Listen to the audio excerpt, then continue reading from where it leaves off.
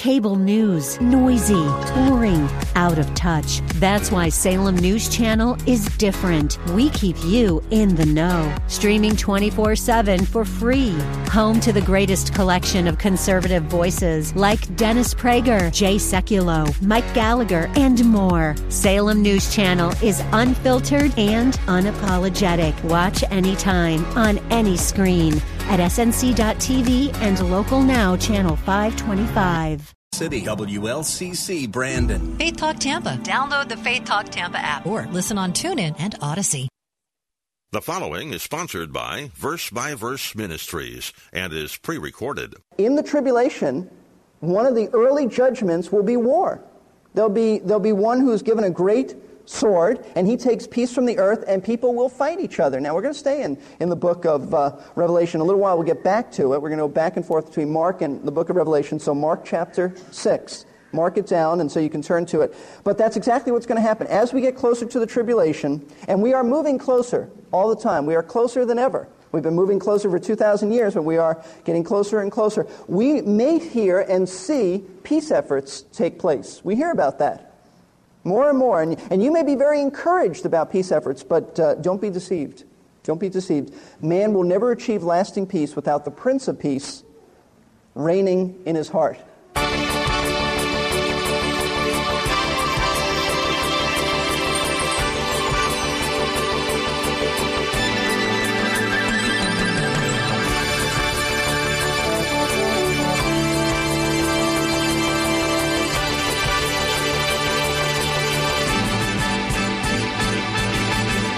I thought Pastor Steve's reference to various peace efforts was interesting. You know, I can't remember how many past U.S. presidential candidates said they would work to bring peace to the Middle East. I think many people would like to see that happen. However, unless people's hearts are changed, there will be no real peace anywhere. Welcome to Verse by Verse, a radio program featuring the teaching of Pastor Steve Kreloff. The early part of our lesson today, we will be dealing with peace, or should I say the lack thereof, and how that plays out in the end times. If you have your Bible handy and are able to follow along, please turn to Revelation chapter 6 while you keep a finger in Mark 13. Some of the topics today will be war, earthquakes, and famine, so I suggest you buckle up as we head into today's Verse by Verse. Let's turn to Revelation. We're going to be in Revelation chapter 6 for a while. Revelation chapter 6. So for the first few years, he'll protect Israel. Israel will be at peace, which will be very unusual considering the way things are today. But other nations won't be at peace. They'll be at war with each other.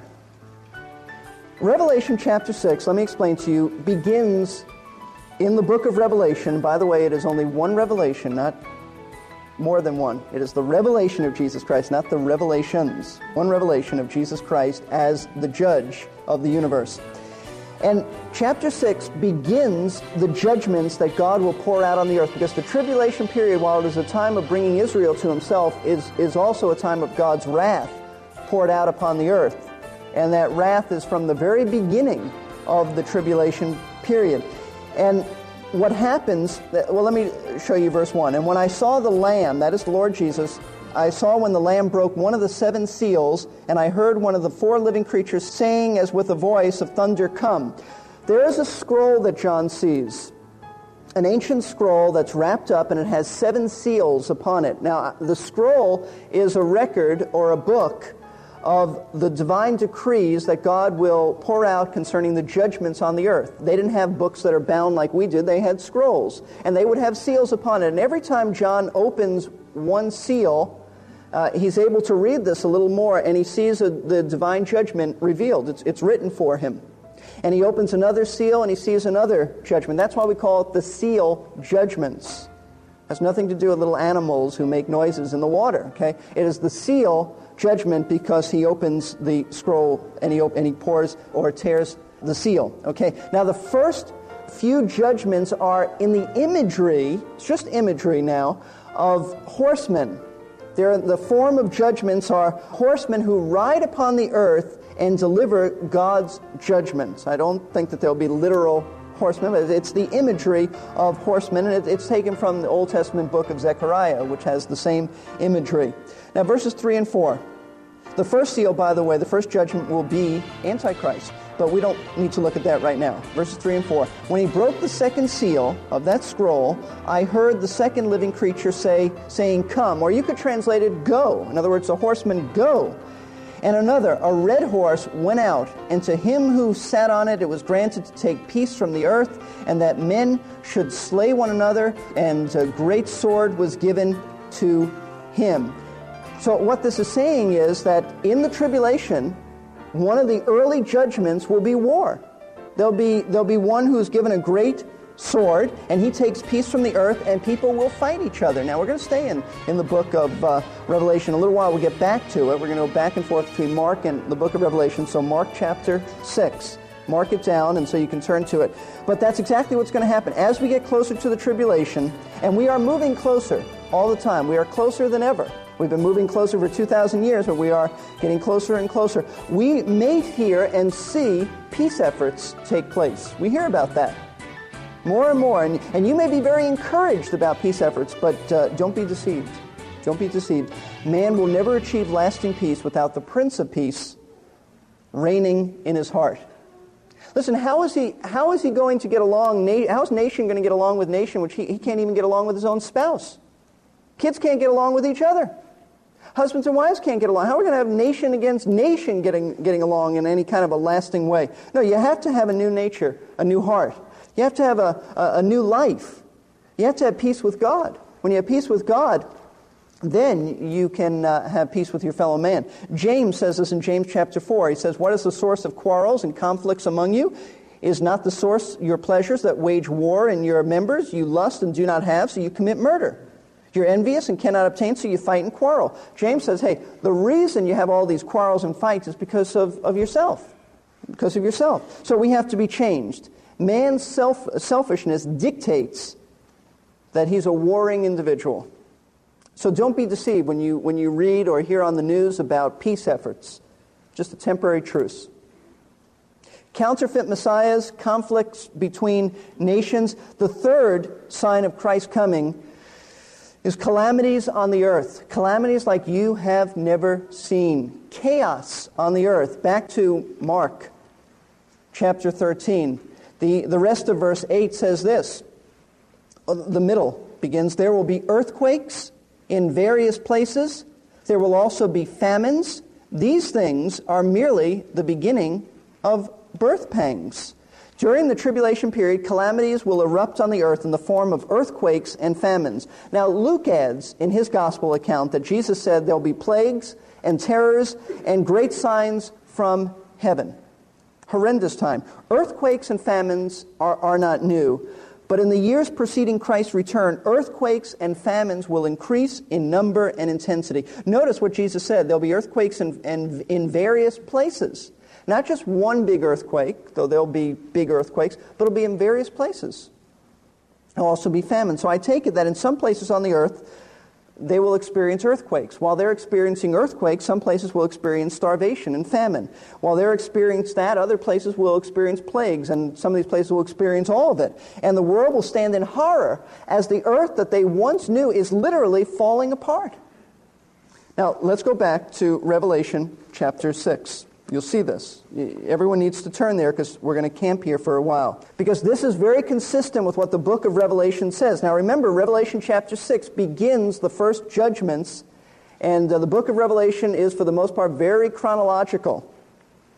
And so chapter 6 is the beginning of these judgments. Mark 13, this passage we're studying, is the initial birth pangs. It all fits together. It's sort of a commentary on each other. Chapter 6, verse 5 says, and when he broke the third seal, I heard the third living creature saying, come, or I like to translate it, go. And I looked, and behold, a black horse, and he who sat on it had a pair of scales in his hands. Now, what does that mean? It's a pair of scales in his hands to measure out the scarce quantities of food. This rider represents God's judgment of famine. That's why he has scales. He measures out the little food that is available. It only makes sense that famine follows war, because during war, people generally turn their attention away from farmlands and producing food to killing and defending themselves. That becomes the priority. And in wars, land is damaged, and farms that produced crops are no longer able to do it at that rate, and the results are often famine. And with this famine, the price of food just skyrockets because there isn't that much available. Verse 6. And I heard, as it were, a voice in the center of the four living creatures saying, a quart of wheat for a denarius and 3 quarts of barley for a denarius, and do not harm the oil and the wine. And what does this mean? A denarius was a day's wage. That's the common laborer made 1 denarius a day. And a man could buy a denarius, or a man would pay a denarius to purchase a quart of wheat for himself. Not for anybody else, but that would take care of himself. Also, a day's income would purchase 3 measures of barley, just for an individual, not a family. Now, what this means is this. During the tribulation, famines will be so severe that a man will only be able to purchase a meal for himself, not his family. Only for one individual. That's all that this quantity will feed. He can't feed his family. If he feeds his children, he can't feed him, or his child, he can't feed himself. Feeds his wife, can't feed himself. This is just enough to go around for one. He'll work all day just to have a meal, and there won't be enough to feed a whole family. That's not to mention other expenses. Other expenses like rent and clothing and medical bills. Be a terrible time. Terrible time. It goes on. Verse 7. When he broke the 4th seal, I heard the voice of the 4th living creature saying, come or go. And I looked, and behold, an ashen horse, and he who sat on it had the name Death, and Hades was following with him, and authority was given to them over 1/4 of the earth to kill with sword and with famine and with pestilence and by the wild beasts of the earth. Now, this horseman rides a pale horse or an ashen horse. The Greek word is chloros, which is the root of the modern word chlorophyll. It's a hideous picture of a ghastly color. It's sort of a green like a young plant, sort of a sickly green. Not a rich, vibrant green, but the horse is pale green or yellowish green. I guess that would be a good way of putting it. Yellowish green, a horrible hue of sick and dying tissue. It's meant to convey that. It's not a pretty picture. It is the color of a corpse, because the rider on this horse represents death. Represents death. According to verse 8, this rider is called Death, and appropriately Hades, which is the realm of the dead, trails behind him as he kills people, scooping up the dead for her domain, death's victims. In this horrible judgment of famines and earthquakes and pestilence and all kinds of things, death rides forth to claim her prey. And according to verse 8, it accomplishes what it sets out to do by taking 1/4 of the earth. Notice verse 8 again. Authority was given to him over 1/4 of the earth. Now, this could mean that death will reign over a region equal to 1/4 of the earth. But most likely it doesn't mean that. Most likely, and more likely, it means that 1/4 of the earth's population will die. That's a staggering figure. That's a staggering figure. That's just incredible. That would be today about 1 billion people. Analogy is always helpful when you're talking about numbers, so let me tell you the enormity of this number. It is estimated that during World War II, 1 out of 40 people died during the Second World War. But this pale horse rider will claim 1 out of every 4 people. You can see the devastation.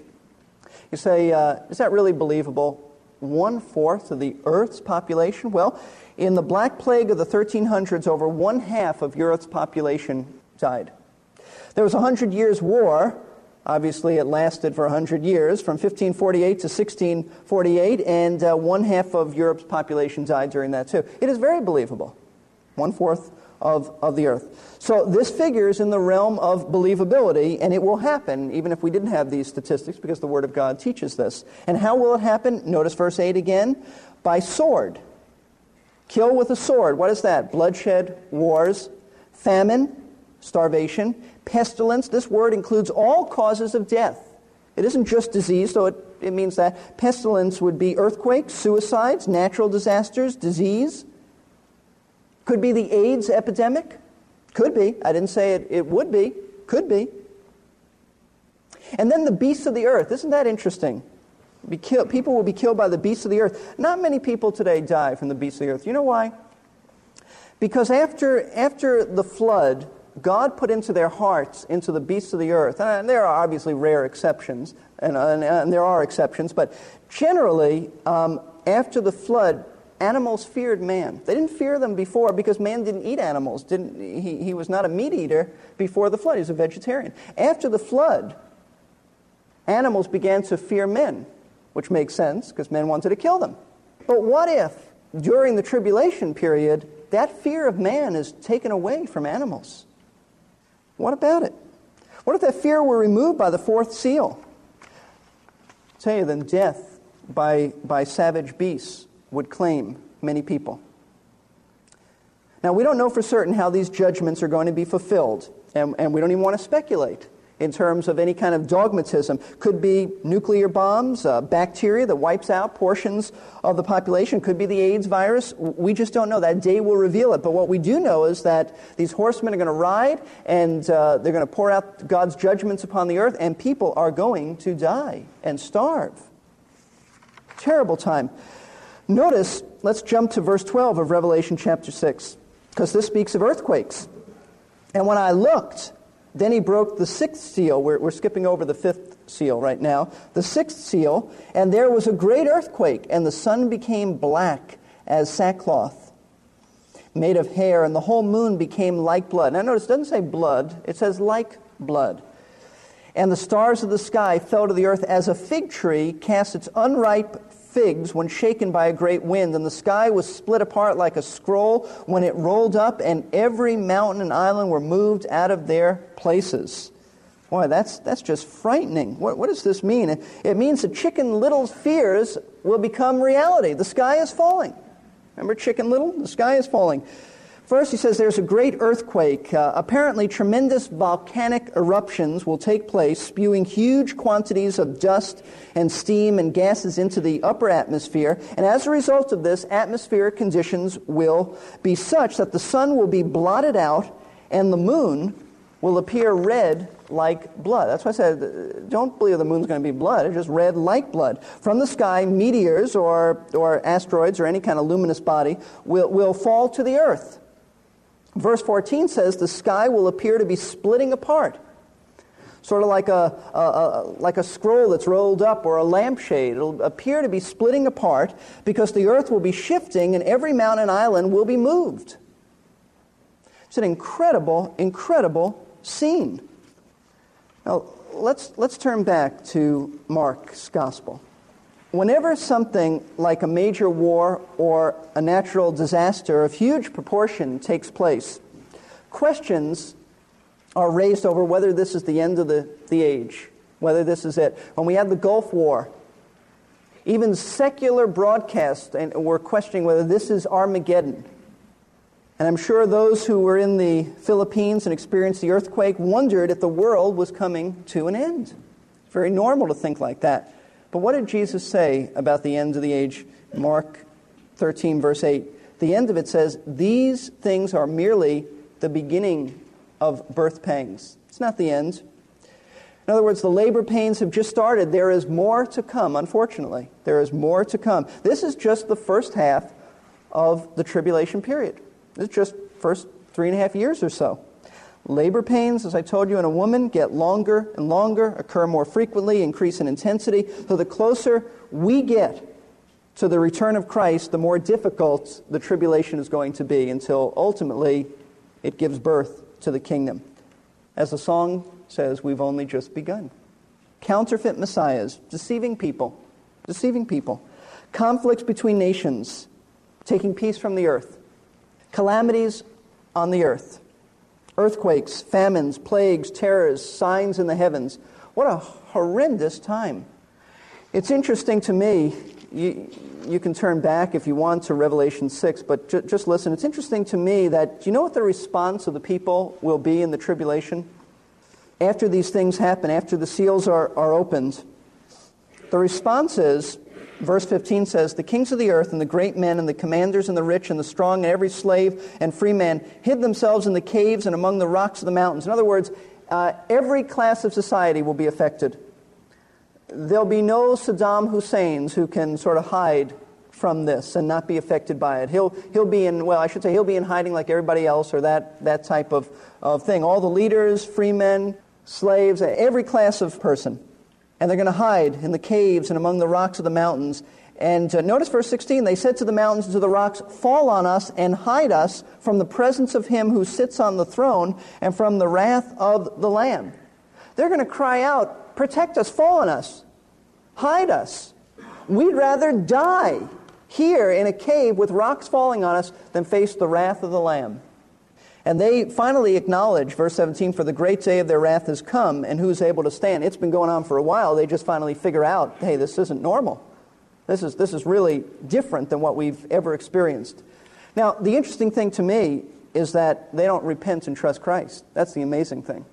They realize the wrath of God has come. They realize this is not coincidence. They realize this is part of the divine plan, and God is pouring out his wrath on the earth for their rebellion. And they absolutely say, hey, we'd rather die in a cave than ever turn to Christ. That's frightening. I think that's more frightening than the tribulation, actually. That man's heart can be so hard. Now, we need to be careful as we study the tribulation that we're not hard towards the Lord. And we need to be very careful that we're not just intrigued with prophecy, but that we need to have a right response to Christ, a right response to him. If you do not know Jesus Christ, be so careful.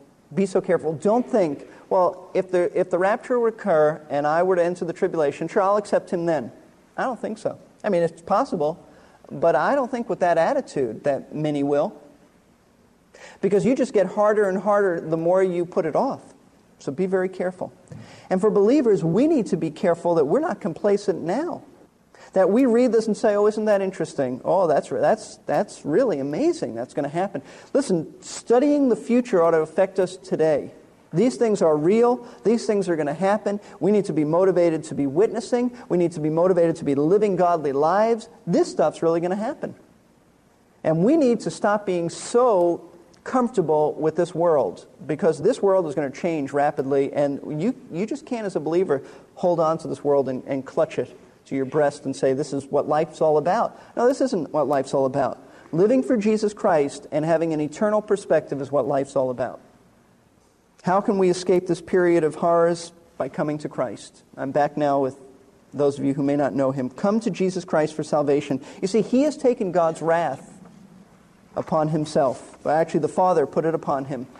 The wrath of God was laid upon Jesus Christ so that no one ever has to endure the horrors of God's wrath during the tribulation. All you need to do is turn from your sin, repent, which is an attitude, and then trust Jesus Christ's death for you. Let's bow for prayer. What we've studied today is not fiction. It isn't a myth. It's real. And it really will take place.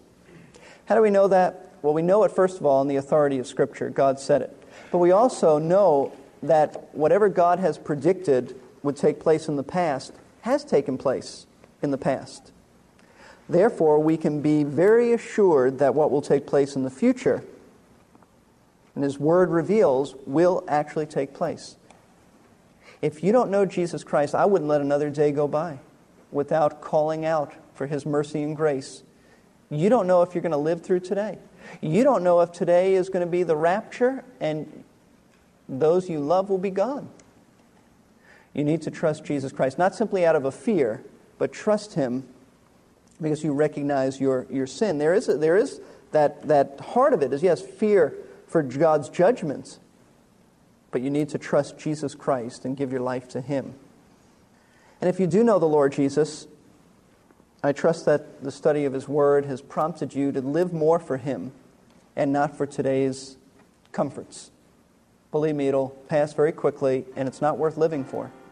It seems hard to believe that these things are really going to happen here on planet Earth. However, this is not fiction or some sci-fi movie. This comes from the Bible. We can believe what it says. So, are you ready to face eternity? That is the thrust of everything Pastor Steve has been talking about. We're not learning about these hard-to-believe events just for the sake of knowing what's coming. If you are not prepared for eternity, please take to heart what Pastor Steve said in the conclusion of today's session. You need to trust Jesus Christ for the forgiveness of your sins. If you've already done that, let me encourage you to live more for Christ and less for the comforts of this life. Today's verse-by-verse program is at an end, but please make plans to join us next time as we continue with this very important series, Birth Pains for the Kingdom, taught to us by Pastor Steve Kreloff of Lakeside Community Chapel in Clearwater, Florida.